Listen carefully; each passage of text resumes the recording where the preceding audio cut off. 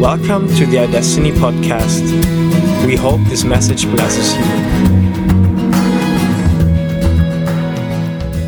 To make a suggestion. To be in Jesus? To be in Jesus in this context, yes. Okay, so Josh, you're making a statement there in that you are defining the truth as Jesus, yeah? So if you want to say, I'm happy to be in Jesus, then we've defined Jesus as the truth, yeah? Is that okay, everybody? Because I don't want to just sort of march along and people go, not sure I get that, or not sure I agree. Okay, so I'm happy to be in Jesus. All right? Because that's a big step when we think of Jesus as the truth. So what does truth mean to you? Come on, tell me what the truth is. What's the truth? Because that's a strange word, isn't it? What's the truth? Because we've defined it as Jesus. Okay, well let's define just the truth. Okay, we're going to sing, I'm happy to be in the truth. But what does it mean to us? Do you want to make a suggestion? The Word. The Word. The Word, yeah. Okay, the Bible. All right. Okay. Is that what you meant by the Word? The Bible? Yeah. Okay. So the Word is truth. Yeah, that's good. What else? I guess the truth always just depends on the perspective of the person. Okay. That's really okay. That's a great point. Okay, because we sort of we live now, don't we, in a society, in a world, in lots of different cultures where there are many truths, and it's I'm not sure how it works. How does it work?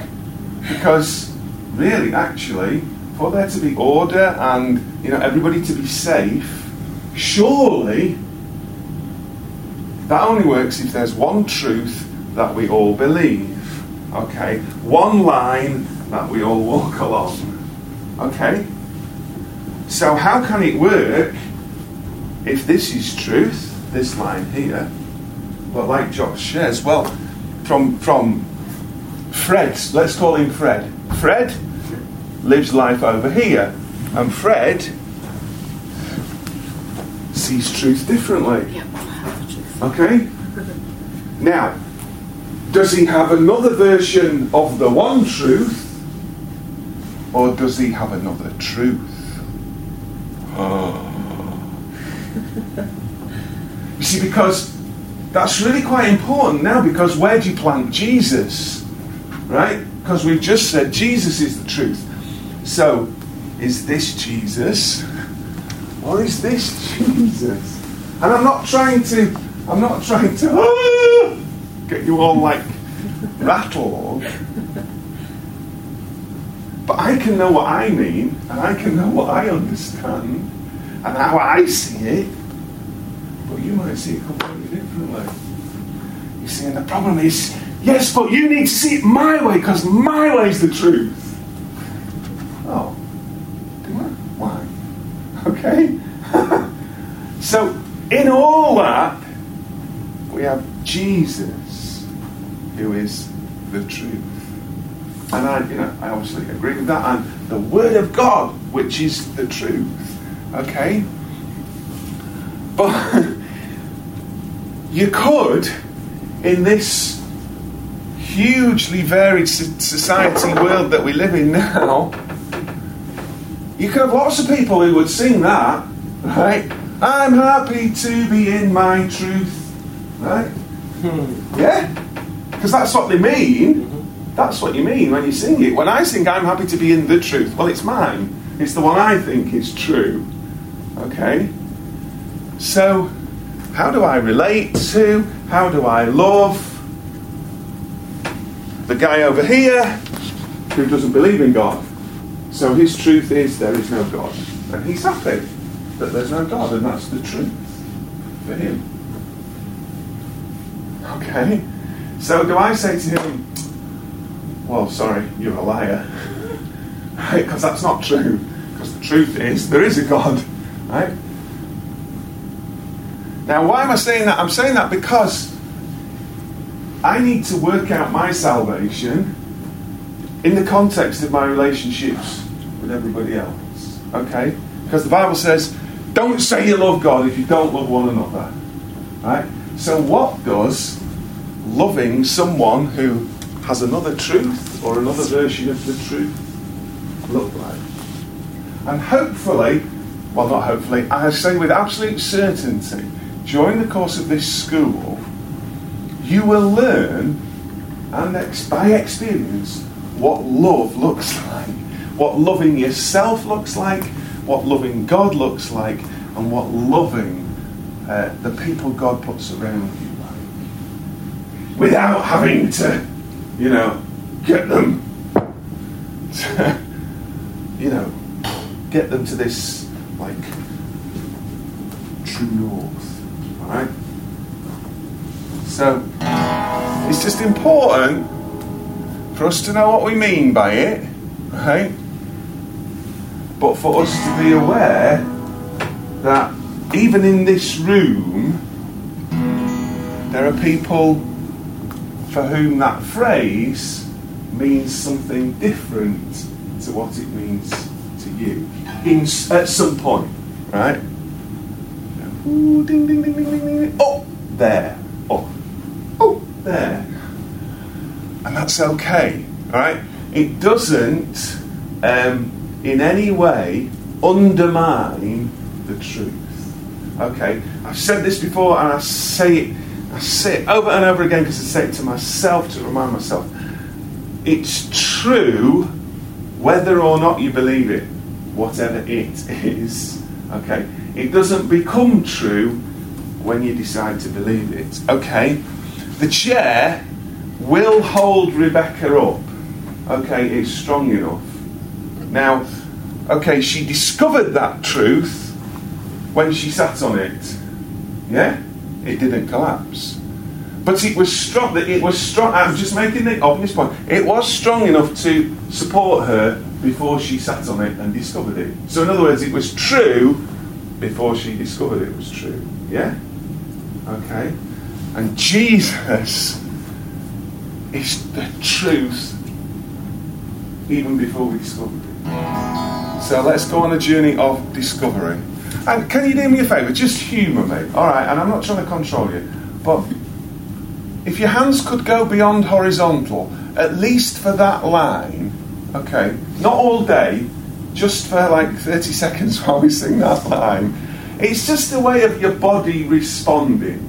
Is that too manipulative to suggest you might just, not just sing the line, I will daily lift my hands. I'm not going to make you dance, okay? But if you want to dance, that's fine. Okay.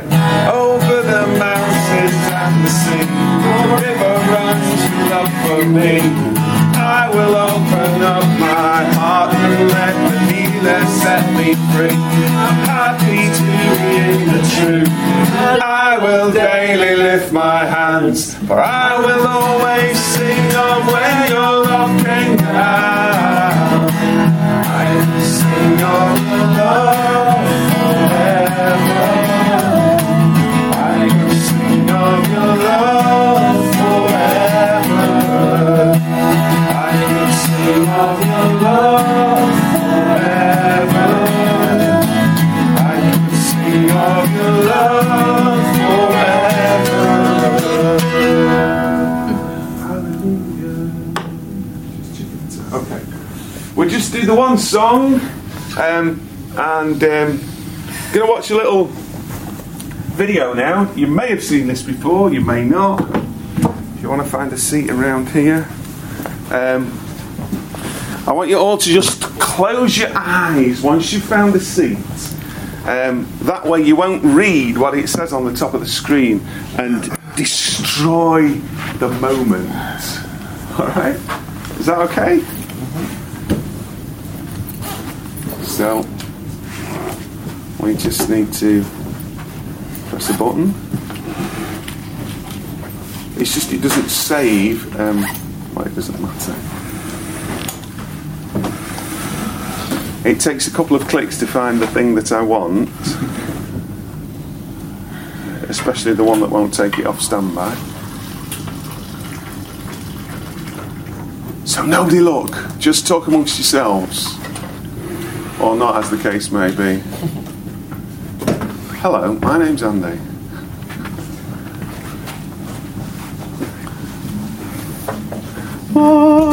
Somebody wants to turn the lights off. We'll make it a bit more like a cinema. Because we talked about, we sang Over the Mountains and the Seas, and this I never cease to love watching this. So this is 14 minutes of your life, all right? And hopefully God... I'll show you a couple more stars. Anybody into this one is called the Vela Pulsar, and it's magnificent. It's 1,000 light years away. It's a highly magnetized neutron star. Right. It simply means this star exploded into a supernova, and in the case of the Vela Pulsar, it collapsed back on itself in a magnetic entity. And as a pulsar, it began oscillating on its axis. This one oscillates 11 times a second on its axis. And that doesn't seem to move anybody tonight, so I just encourage you to get back to the hotel to oscillate 11 times a second on your axis, and you will appreciate the Vela Pulsar in a different way. And as it is oscillating, you can see what's happening. It's shooting a radio frequency out of itself. And so not only do we have this amazing photograph, but we're determined to hear somebody speaking to us. And so through SETI and other highly advanced electromagnetic telescope programs, we're listening to the universe day and night. And I don't know if you know this or not, but when I say we, I mean we as in your tax dollars are paying large sums of money to build radio telescopes that circle the earth to continually listen to see if anybody out there is speaking to us. To date, we have not heard any intelligent life speaking back to us, but we have gotten something for our money, because when they aimed the radio telescopes at the Vela Pulsar, this is what they heard. And this is what this guy does 24/7, day and night, 365 days a year. This is what, from 1,000 light years away, the Vela Pulsar sounds like right now. This is it. Listen to this.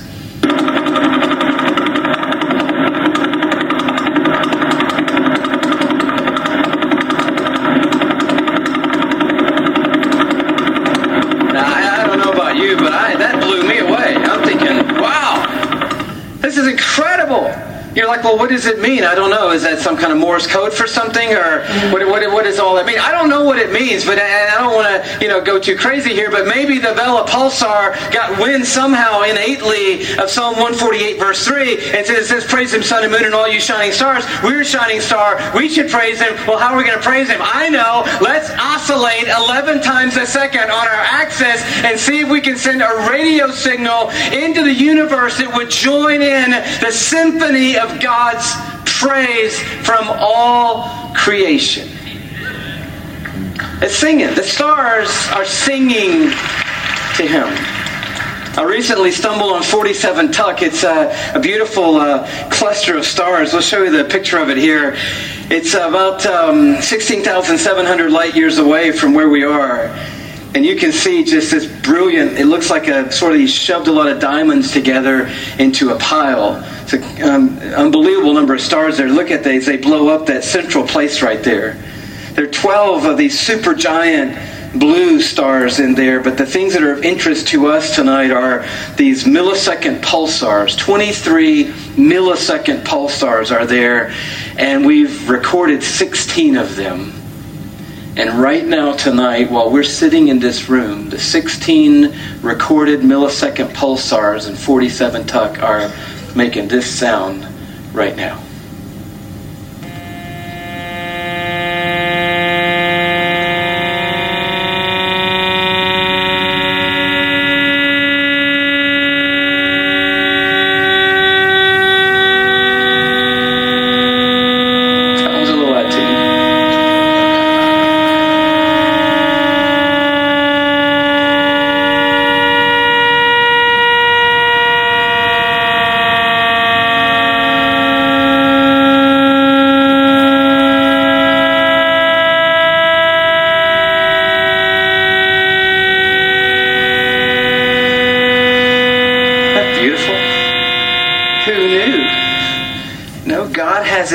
own string section.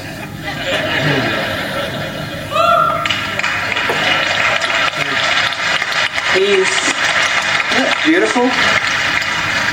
And we just looked at 11 times a second pulsar and 16 millisecond pulsars, and you start seeing Psalm 48 come to life. But look down at verse 7. It says, "Praise the Lord from the earth, you great sea creatures in all deeps. Fire and hail, snow and mist, stormy wind fulfilling his word. Mountains and all hills, fruit trees and all cedars, beasts and all livestock, creeping things and flying birds, kings of the earth and all people." So now he's bringing us in. We've got the heavens. We have the host. We have the stars, the sun, the moon. And now he says to the earth, and he names everything on the earth in some form or fashion. And then he brings in us, kings of the earth, verse 11, and all people, princes, and all rulers of the earth, young men and maidens together, old men and children. Let them praise the name of the Lord, for his name alone is exalted. His majesty is above earth and heaven. I love that he starts with you great sea creatures. We were in Hawaii a few months ago, and it was whale season there, and I was captivated by these giant beasts, and they seemed like they were putting on a show for us. They'd splash up and roll over and spout and blow, and it was beautiful. And as we were talking to some of the natives about the whales and asking all these questions, how do they get here every year, and how do they know to come to the same place to have their young, their offspring, and how do they know how to journey? And he said, the whales, one of the main ways they get around is through the whale songs that they sing. And I got Psalm 148 all inside of me, and I'm like, no kidding, I'm sure they do. And so I got to figure out what the whales sing, and so I start doing a little research, and I go online to find the whale songs, and I just want to bring it to you because some of you living in Minnesota and don't even know where an ocean is, and so the whale songs could sound like this right here. Take a listen.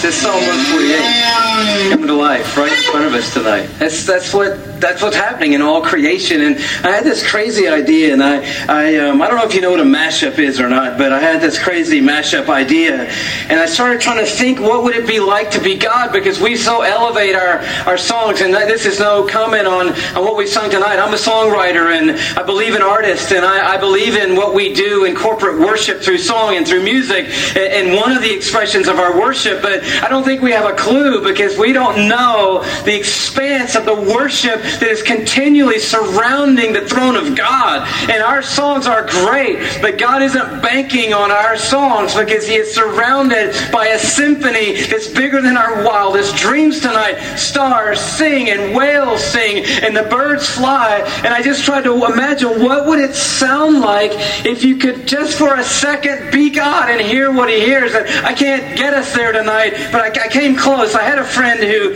helped me with this little iPad program, and I'm not a DJ, but just a little thing, just quickly, and I want you to see how this works. I brought this guy in. He's not somebody that we had going already, but I brought one guy in. You should be hearing him by now. I don't know. Are we on? Yeah, if we could get just a little more volume, that'd be great. Thank you very much. Just even a little more volume would be fantastic. Thank you. I'm kind of maxed out here. There we go. This guy, we didn't look at his picture. He's PSR BO329-54. And he's only rotating 1.5 times per second, which is not all that much, but we need him in our little experiment we're going to do here, okay? And then we had the Vela Pulsar. You remember the Vela Pulsar, right? So that's that guy. But that's a little too fast for what we're trying to do, so we're going to slow that down, okay?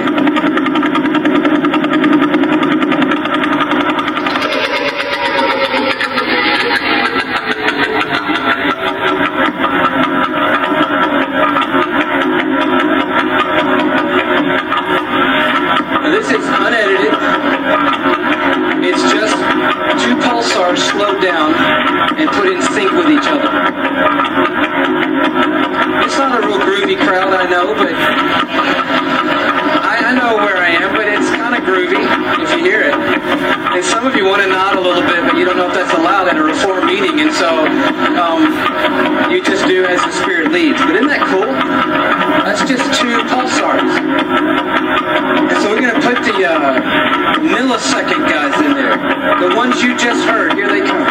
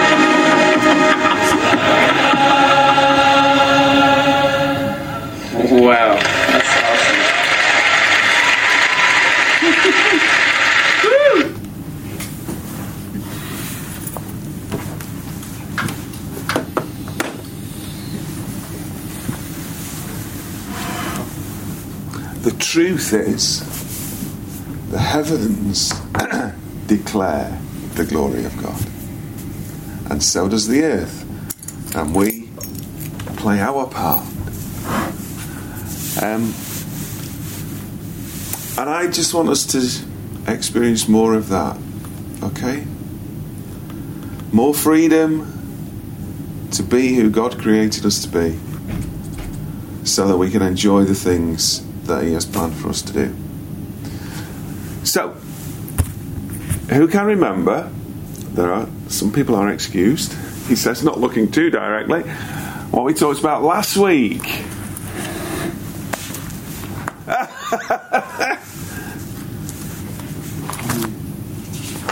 Well, we were going on a journey, weren't we?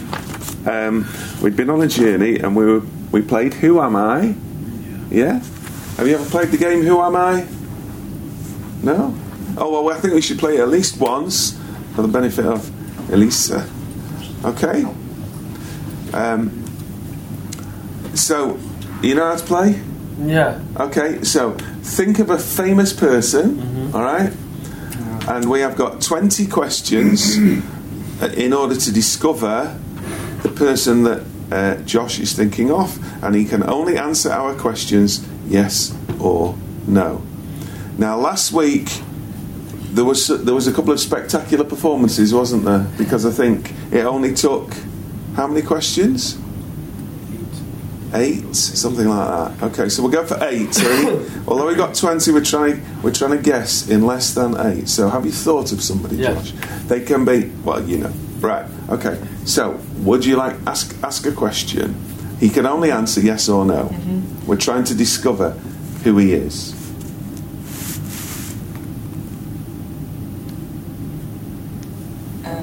Don't try and be too complicated. Is it an American person? No. So not American. Okay. The person female? No. No.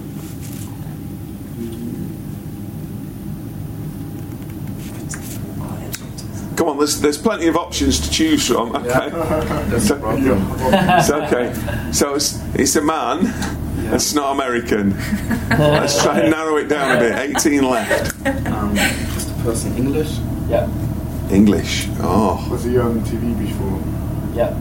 So he's been on TV. Sharon? Is he alive? Yeah. Yeah. Is he under 30? No. Okay. So an Englishman on TV over 30. So is he bringing the news in? The news, like, is he... Does he read the news? No. No? Is he a politician? No. Is he a sportsman? Yeah. Sportsman. English sportsman over 30. Is he a successful soccer player? Yeah. Successful footballer. Oh no! Not the wrong Come on. Yeah. It's okay. It's okay. You can ask a great Play question. for a Manchester team. Yeah. He does. Or he did. He did. Right. Okay. So he played for Manchester City. All right. Okay. Well, we're Still alive. up to 10. David Beckham. Yeah. Yes!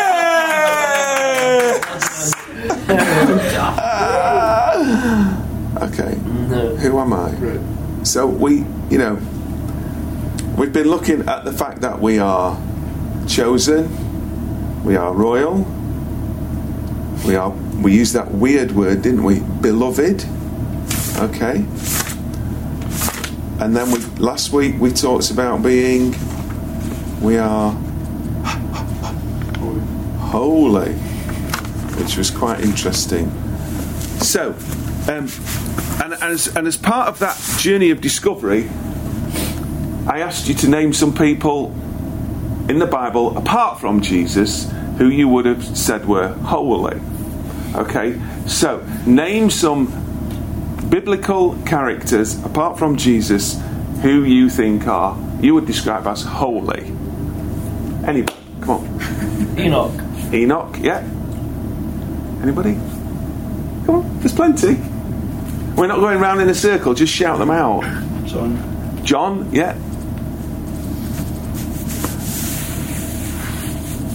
Come on, you know your Bible a bit better than that. Sorry?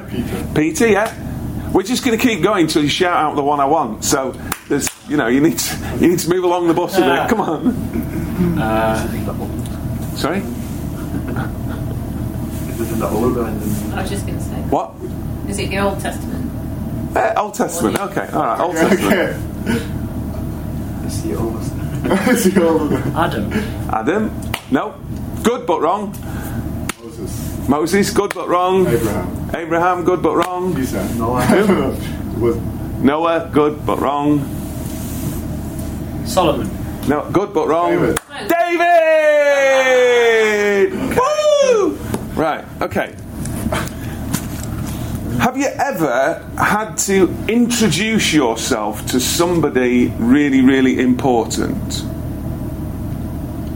Yeah. Hello. Yeah, my name's so and so, and I am right. And give a bit of a clue as to, why you are who you are. You done that? Who have you had to introduce yourself to? Kevin Spacey. Really? So what did you say? I just said, hi, I'm Josh. It was very informal. Yeah, no, that's fine. But you gave you a bit of background information. So did you get beyond hi, I'm Josh? Yeah, we talked a little bit. Okay. And you gave him a bit of background. Yeah. Okay. I'm an actor. Right. Yeah. I'm an actor. Yeah. Great. Okay.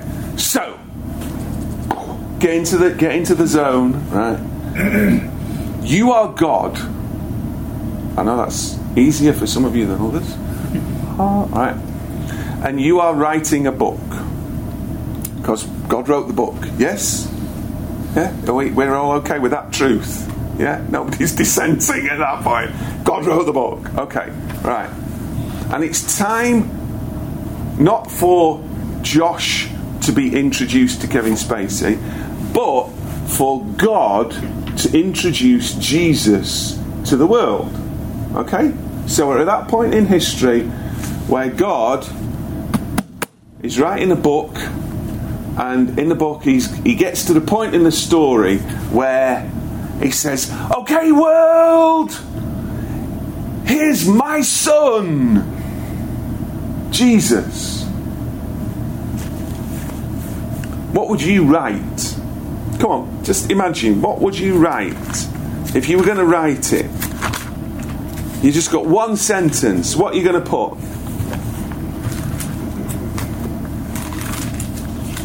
You have to speak up a bit. Come on. So God was writing the book. God's writing. That's right. One sentence. Well, actually, okay. Hang on. Okay. God's whispering in Matthew's ear because Matthew wrote this bit of the book. All right. So God's mate Matt is ghostwriting. Yeah. Sorry, ghost. Probably a bad word. Help me, Jesus. Right? Okay. Right. So we're at the point in the story where God is introducing Jesus into the plot. All right? So, I know this is really obvious, but if I were writing, right, it would go, okay, I need to introduce to you this incredible person. He's just sorry, that's more than one sentence. Okay. He's just the most amazing person you will ever meet because he is my son.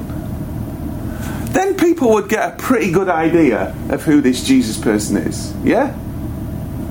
God would describe him as my son. Yes? We would all do that if we were writing a book. Should we see what he actually put? Okay? So this is Matthew chapter 1 and verse 1. This is a book about the ancestry, the genealogy of Jesus Christ, the Messiah, the Anointed One, the son of David! What? The son of Abraham! What? David? God, God, you missed a great opportunity there to forever let everybody know Jesus was your son. But he didn't. He chose instead to introduce Jesus to the world as the son of David. Why? Well, you can go away and figure that out. But I just find it quite incredible that God would be so comfortable in his own identity, right, that he can allow Jesus to be identified with someone else. Now you may think, oh, Andy, we have a phrase in English, we call it splitting hairs. You're familiar with that term? Yeah? So, you're not really, it doesn't really matter. But it does matter, okay? It does matter.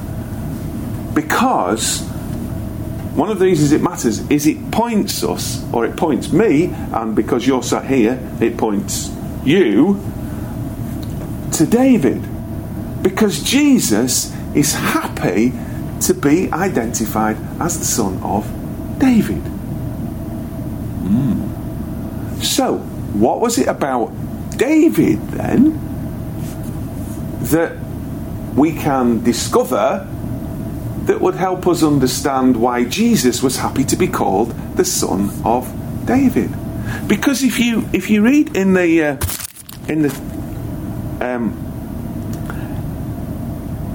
Gospels, if you read through all Matthew, Mark, Luke and John, right, that isn't the only time that happens, right? Happens at least 16 times, right? And when the blind guy is begging, have mercy, he says, Jesus, son of David, have mercy on me, right? Which leads us to, assume, or even there's some evidence, if this blind guy wants, because maybe there are a few people called Jesus, I don't know, maybe it was a popular name, so we needed to know that he was Jesus Davidson, David's son, Davidson, right? So he wasn't Jesus Almighty, God's son, he was Jesus David's son. Everybody called him Jesus, son of David, right? That was how the blind guy wanted, he didn't want any old Jesus, he wanted Jesus, the son of David, to have mercy on him and pray for him. Okay? He didn't even shout, Jesus, son of God, right? Jesus, son of David. Okay? So, it's out there, Jesus, son of David. So, okay, right. Well, let's have a look at David for a little while this morning, okay? Because there's at least two what I find really, really interesting things that happen in David's life that just if you were God, you wouldn't do it that way. Okay? Is that alright? And in that, we discover a bit more about God. Okay. So, we're all familiar with David? Yeah? Okay. So we're just going to delve into the story of David, and you're going to pretend you've never heard this story before. Okay. It's always a great way to read the Bible. Just pretend you've never read it before. And that way, you just push to one side all the things you thought the last time you read it. And you can actually appreciate it for today. I mean, we had fish and chips tea last night, okay, and I made a big mistake. Okay, well, I made two big mistakes. The first big mistake was I bought cheap chips. Alright? Cheap Aldi chips. And the second mistake was I told Sharon before we ate them. So in our heads, right, we like the nice Tesco crinkle cut or whatever chips it is, and we've got that flavour because that's what your brain does to you. You got that flavour, like I'm expecting that flavour, but I know I'm not going to get that flavour because these chips didn't come from Tesco and aren't crinkle cut. They came from Aldi and cost 85p, right? For a huge bag. For a 1.5 kilogram bag. I'll show you how to shop. The food tastes naff, but it doesn't cost much. Anyway, so No, why am I saying that? Why am I saying that? You see, we don't appreciate and we don't realise that actually we do a lot of things in life and we go through a lot of experiences with all the previous versions of the chips, right? In there, and it's sometimes quite hard just to start at the beginning and treat this as I'm going to allow this chip in its own right to taste how it tastes, right? They were bad though. Anyway, but why am I saying that? I'm saying that to say, we all think we know the story of David, and we may know the story of David, but I want you to look at it with fresh eyes, okay? Because it's quite fascinating what happens. All right. So, if you want to go, if you're going to follow it in your Bible, you need to go to 1 Samuel 16. Okay. Because this is where we pick up this bit of the story. So, the Jews need a new king, want a king, and Samuel, the prophet, is the guy who's going to deliver the new king to Israel. So Samuel's a man on a mission, right? He's okay. Jesus, not Jesus yet. Okay, God, Father. Well, he could have prayed to Jesus as well, couldn't he? Holy Spirit, where is the new king? So he's going round, and.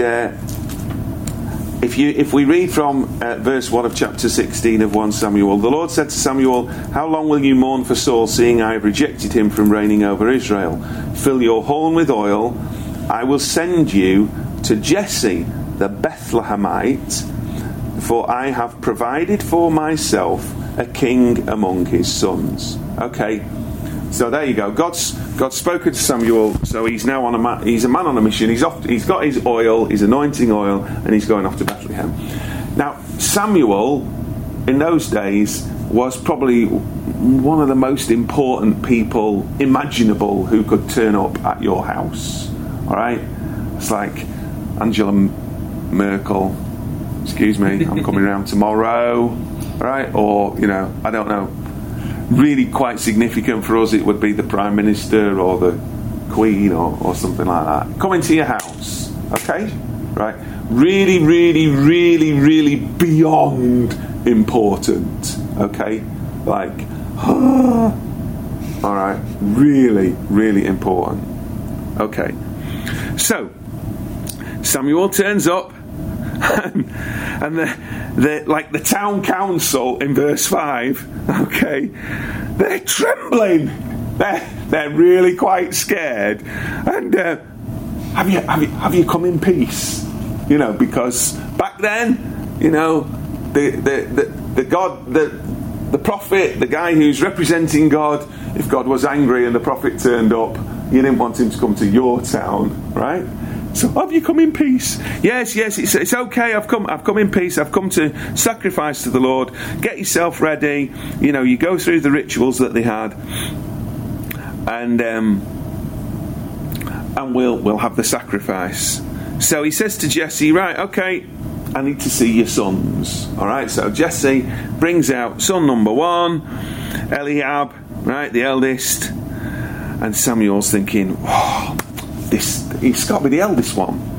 And God says to Samuel, don't look on his appearance or his height. I have rejected him. God does not see as man sees, but man looks at the outward appearance, but God looks at the heart. Okay, so God's looking at what's going on the inside. So then Jesse brings the rest of the sons along. And Samuel's going, this one, no. This one, no. This one, no. Okay? And Jesse made 7 of his sons pass before Samuel. And Samuel said to Jesse, this is just, what? Right, verse 10. The Lord has not chosen any of them. Ouch! So, right, bearing in mind, the most important guy in the country has just turned up, and he wants to say hello to all your boys. Yeah? All your boys. All your boys. What is Jesse doing? What? So Samuel says, you haven't got any more kids. Are there any more? Right? Verse 11. He says to Jesse, are all your sons here? And there's this amazing moment where Jesse goes, oh, I've got another one. That's like, you are having a laugh. You are absolutely having a laugh. You know, if Angela Merkel or the Queen or whoever says, I'm coming to your house, I want to meet all your kids, you do not leave one at the bottom of the garden looking after the sheep, do you? Who does that? Okay. But Jesse did. Now, how do you think that made David feel? Because he must have known what was going on. You know, he must have known what was going on. It's okay, David, don't worry, nothing's happening. You just keep looking after the sheep. Off you go, take your packed lunch, you know, take him to that field, you know, up the top of the hill. The grass is really good up there, you know, we'll see you tonight. Right? There is one, yet the youngest, he is tending the sheep. And Samuel says to Jesse, you better go and get him, because we're not doing anything till he gets here. So Jesse sends for David, and David comes, and Samuel looks at him, and God says to him, arise, anoint him. He is the one. So David goes from being the outcast, right?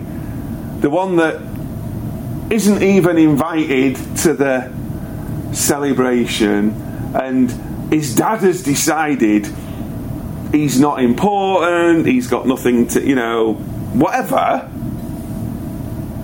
But God says, bring him here, because we're not doing anything till he gets here. Right? And God says to you,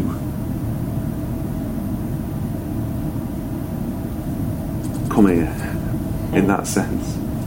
I want you to get a picture of how precious David was to God. Right? He could have picked anybody. Picked David. God could pick anybody, but he's choosing each of you. He's choosing me, right? You're chosen. And then God says, look, I'm just gonna make sure you understand that you're chosen and that you're special. So I'm gonna pour this oil all over you, right? Anyway, right? But you've got the, right, okay, you've got the seal. Boom! Boom! Boom! Boom! You're anointed! Right? Bearing in mind, we're in the Old Testament now, right? So you can go from being not anointed to being anointed when the holy man has put the holy oil on you, right? And we live in the New Testament, okay, where the Holy Spirit has, you know, indwelt us, so we are anointed.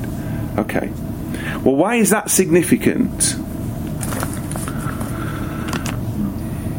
Because, and this is where you have to sort of pretend you don't know the story. You would think now, okay, having gone from having had such a dramatic experience, David would never be in any doubt that I'm anointed. The world stopped that day when Samuel came to town and poured the oil on me. I'm anointed. And you know, like you think you would never forget that day, would you? You would just like, that would be there. I'm God's anointed, I'm God's anointed, I'm God's chosen one, I'm God's chosen one, right? Now, if that didn't qualify you for holiness, I don't know what did, right? I mean, what more can you get? You know, the holy man of God, the prophet, has come and poured oil and said, you're going to be king. Wow. You don't need any more confirmation, do you? I mean, that's it. You're on it. Okay, so you would think then he would just live the most amazing life. Because he's God's chosen, anointed. We have a cheesy phrase in English. He's the man of power for the hour. Okay? He's the... Right. So, why is it then that David gets into bother? What do I mean by that? Well, there's this story in the second book of Samuel, chapter 11, which you're pretending you don't know. Right? Alright? Now, David is now king. Okay, so been anointed to become king, and he is now king.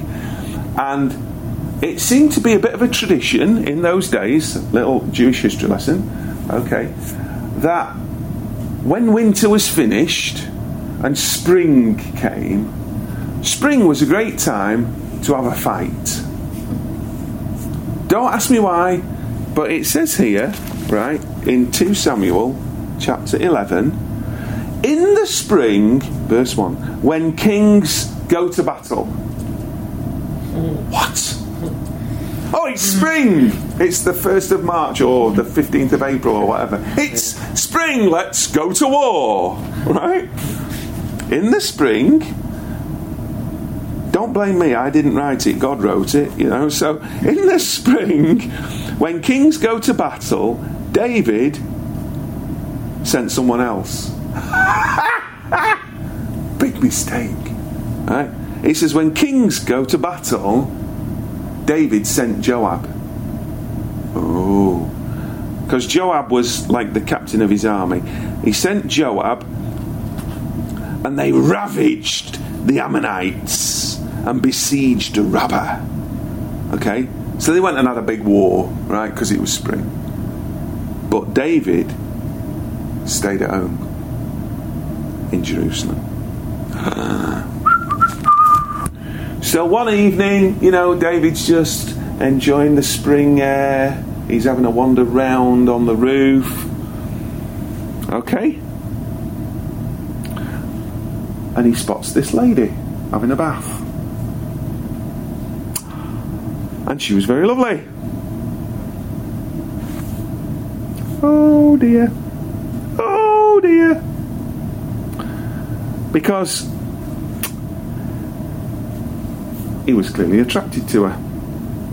So we set off down a road here that is never going to end well.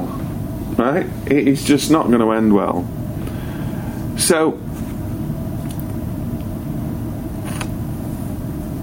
what happens next? David sends for her, inquires about the woman, and this is Bathsheba, the wife of Uriah. And David can't help himself, and he has sex with her. And it's just, you know, it's just a bad idea. Okay, someone else's wife. And then it turns out to be even more of a problem because she's having a baby. Okay, right. So David's got a bit of a problem here. So David sends a message to Joab, the captain of the army, and says, excuse me, Joe, you need to send Uriah the Hittite home. He needs to have a bit of weekend leave. He needs to have some R&R. I'm sure he's worn out fighting. He needs to come home and have a bit of quality time with his wife. So Joab sent Uriah back to Jerusalem, and David says, how's Joab? How's the war going? What? And then David says to Uriah, go down to your house and wash your feet and, have a nice party and just have a nice weekend. But Uriah is very, very loyal to the army, and he slept at the door of the king's house, and he didn't go to his own house. So David just gets mad, and he says to him, you've come from a long journey. Why did you not go down to your house? And they have this conversation, and David's trying to persuade him, obviously, to go and sleep with his wife, so it looks like the baby belongs to him, and and Uriah refuses. Oh dear. Right, so David has to concoct another plan. Okay, so he sends a letter to Joab, the captain of the army, and the letter says, what I want you to do, Joab, is put Uriah right at the front of the fire, the firing line, where the heaviest fighting is, and then I'll take a step back. What? Right, hang on. This is the anointed man of power for the hour, God's chosen king, right? God's chosen king, who one day Jesus would happily be known as the son of. What is he doing? What is he doing? Well, he's, we've had some lust, we've had some adultery, now we've got some deception, right? Now we've got conspiracy, and now we're planning murder, right? And guess what happens? Uriah dies. Uriah gets killed. Duh. So, how can the anointed man of God behave in this way? You see, because if you were God, right, or if I was God, it would work much better for my reputation, right, if I said to whoever I needed to do something for me, right, I'm thinking about, right, okay, I really need, we'll not pick anybody in the room, I really need John to do this, just do this really, really special thing for me.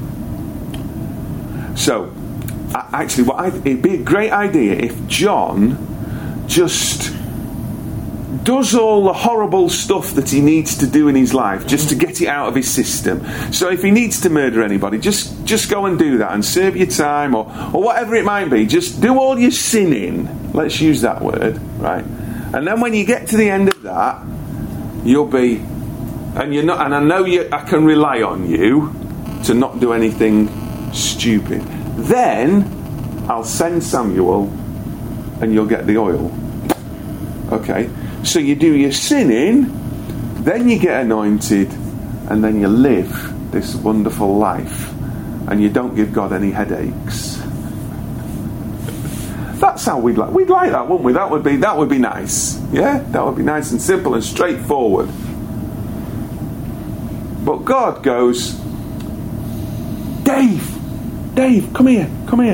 I know you're only 13, whatever, 14. I know all you know to do is, sheep and play the harp.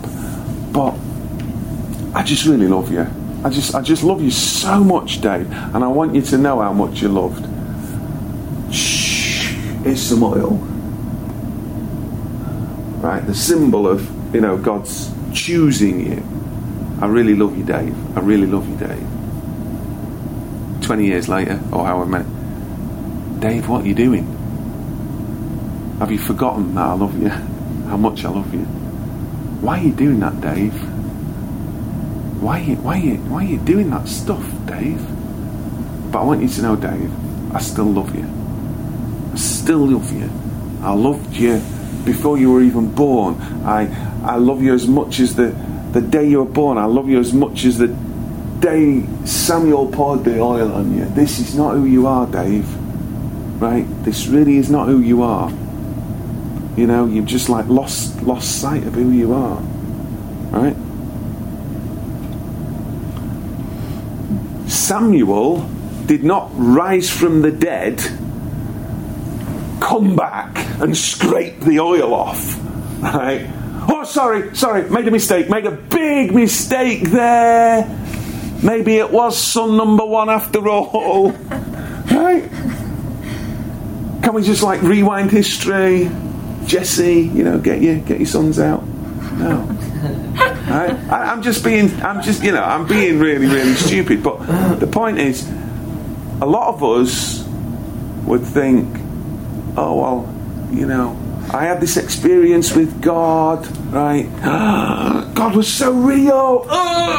And then I went off and found myself doing things. Surely now, that's it. You know, at least in my head, the oil has been put on another. Well, it hasn't. Okay? It hasn't.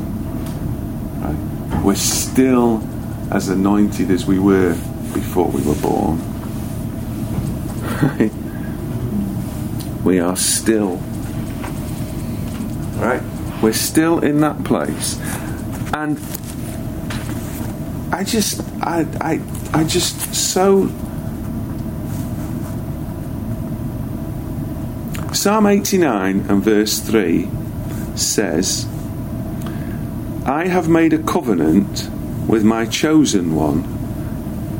I have sworn to David, my servant, your seed I will establish forever, and I will build up your throne for all generations.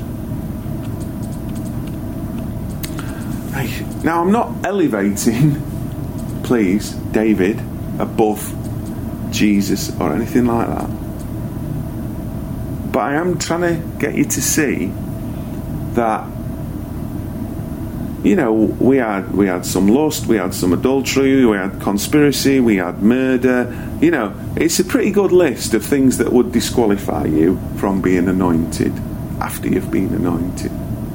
You would agree? And yet, by the time Jesus turns up, he is introduced to the world as the son of David.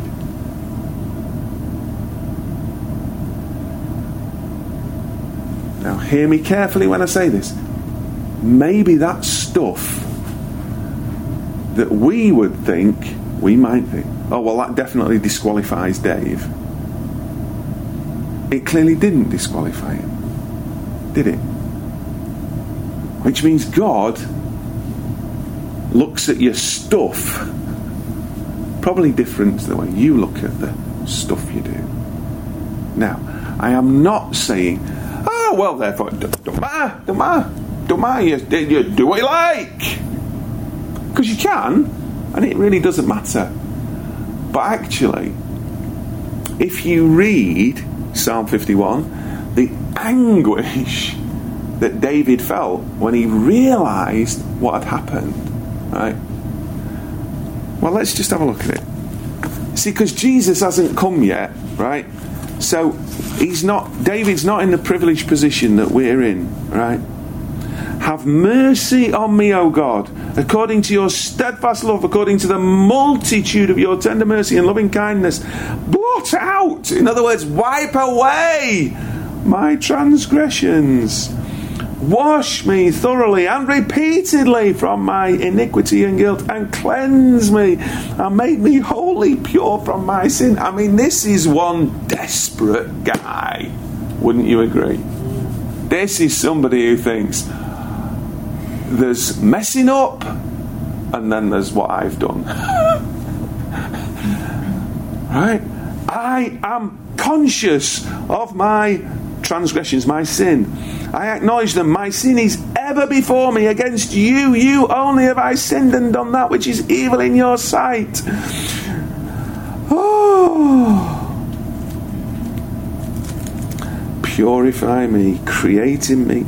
He even says, hide your face from my sins, blot out my guilt and my iniquity. Create in me a clean heart.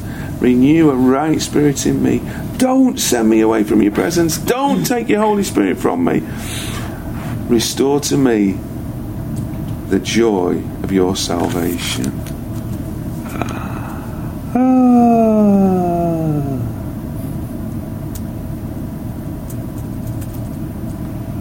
And so it goes on. So it goes on. We could spend a whole morning just looking at Psalm 51. But David was desperate to know that there was forgiveness and restoration even for him.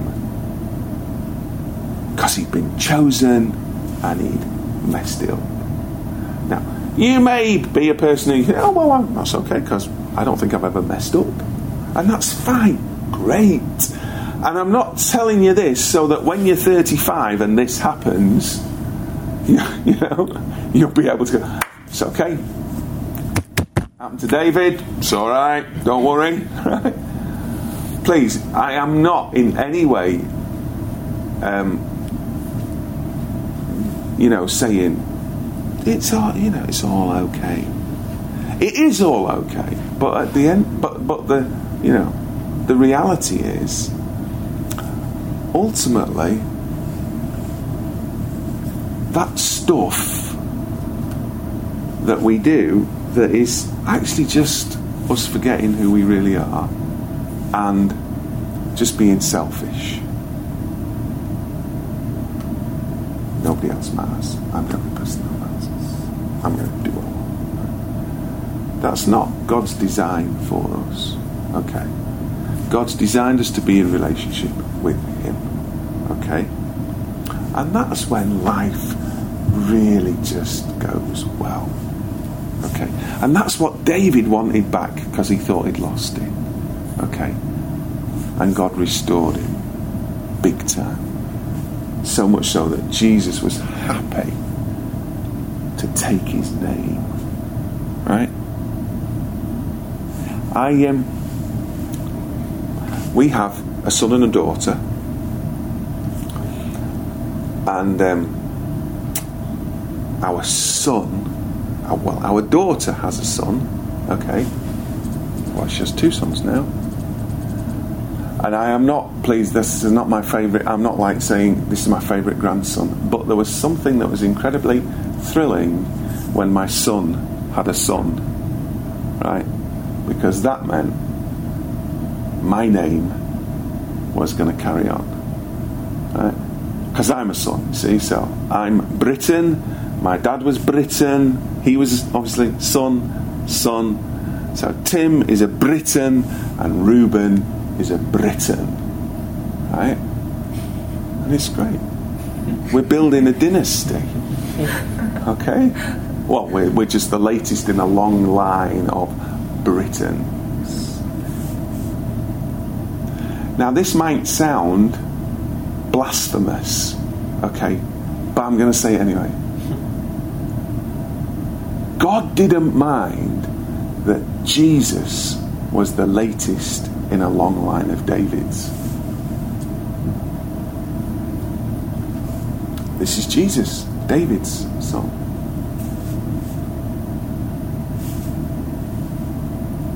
I just say that, right, not to in any way to be blasphemous, but to get you to see that it's not about what you do, it's about who you are. Right?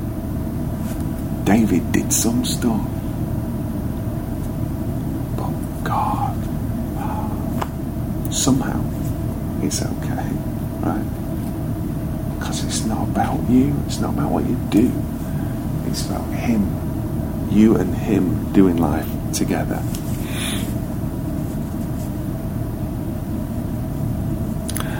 And how do I know that? How do I know that? Well, you need to look in Acts chapter 13. Okay? And Paul is giving a bit of a speech here. giving a bit of background to a bit of a history lesson. Okay, and I just want to dive in at verse 20 of Acts chapter 13. It says, after that he gave them, that's the people of Israel, judges until the prophet Samuel. Then they asked for a king, and God gave them Saul, son of Kish, a man from the tribe of Benjamin, for 40 years. And when he had deposed him, he raised up David to be their king. Of him he bore witness and said, I have found David. I have found. God has found you. I have found David, the son of Jesse, a man after my own heart, who will do my will, carry out my program fully. Not that it's about carrying out God's program, right? A man after God's heart. Who committed a bit of lust, right? It just doesn't mention that bit, right? A man after my own heart. And I want you to know that you are men and women with that same heart, right? Because God has found you and chosen you and anointed you, right? Because we stand in Jesus, and in Luke 4 it says, the Spirit of the Sovereign Lord is on me because he has chosen me and anointed me, and he's quoting from Isaiah, right? So you're in there, you're like in it, and you can't get out.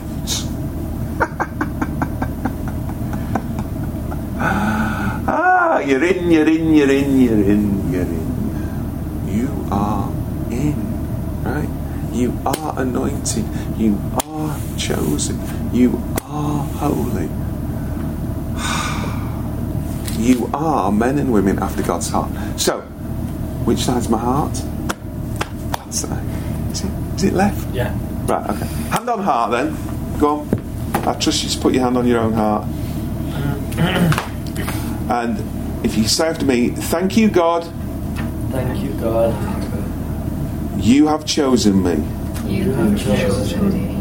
You have anointed me. You have anointed me. I am a man or woman after your own heart. I have a heart like you, God. Let's say it that way. I have a heart just like you, God. I have a heart just like you, God. I think the way you think. I think the way you think. I love the way you love. I love the way you love. I do life the way you love doing life. I do life The way you love doing life. Thank you for listening to the iDestiny podcast. For further information, check out www.idestiny.org.uk.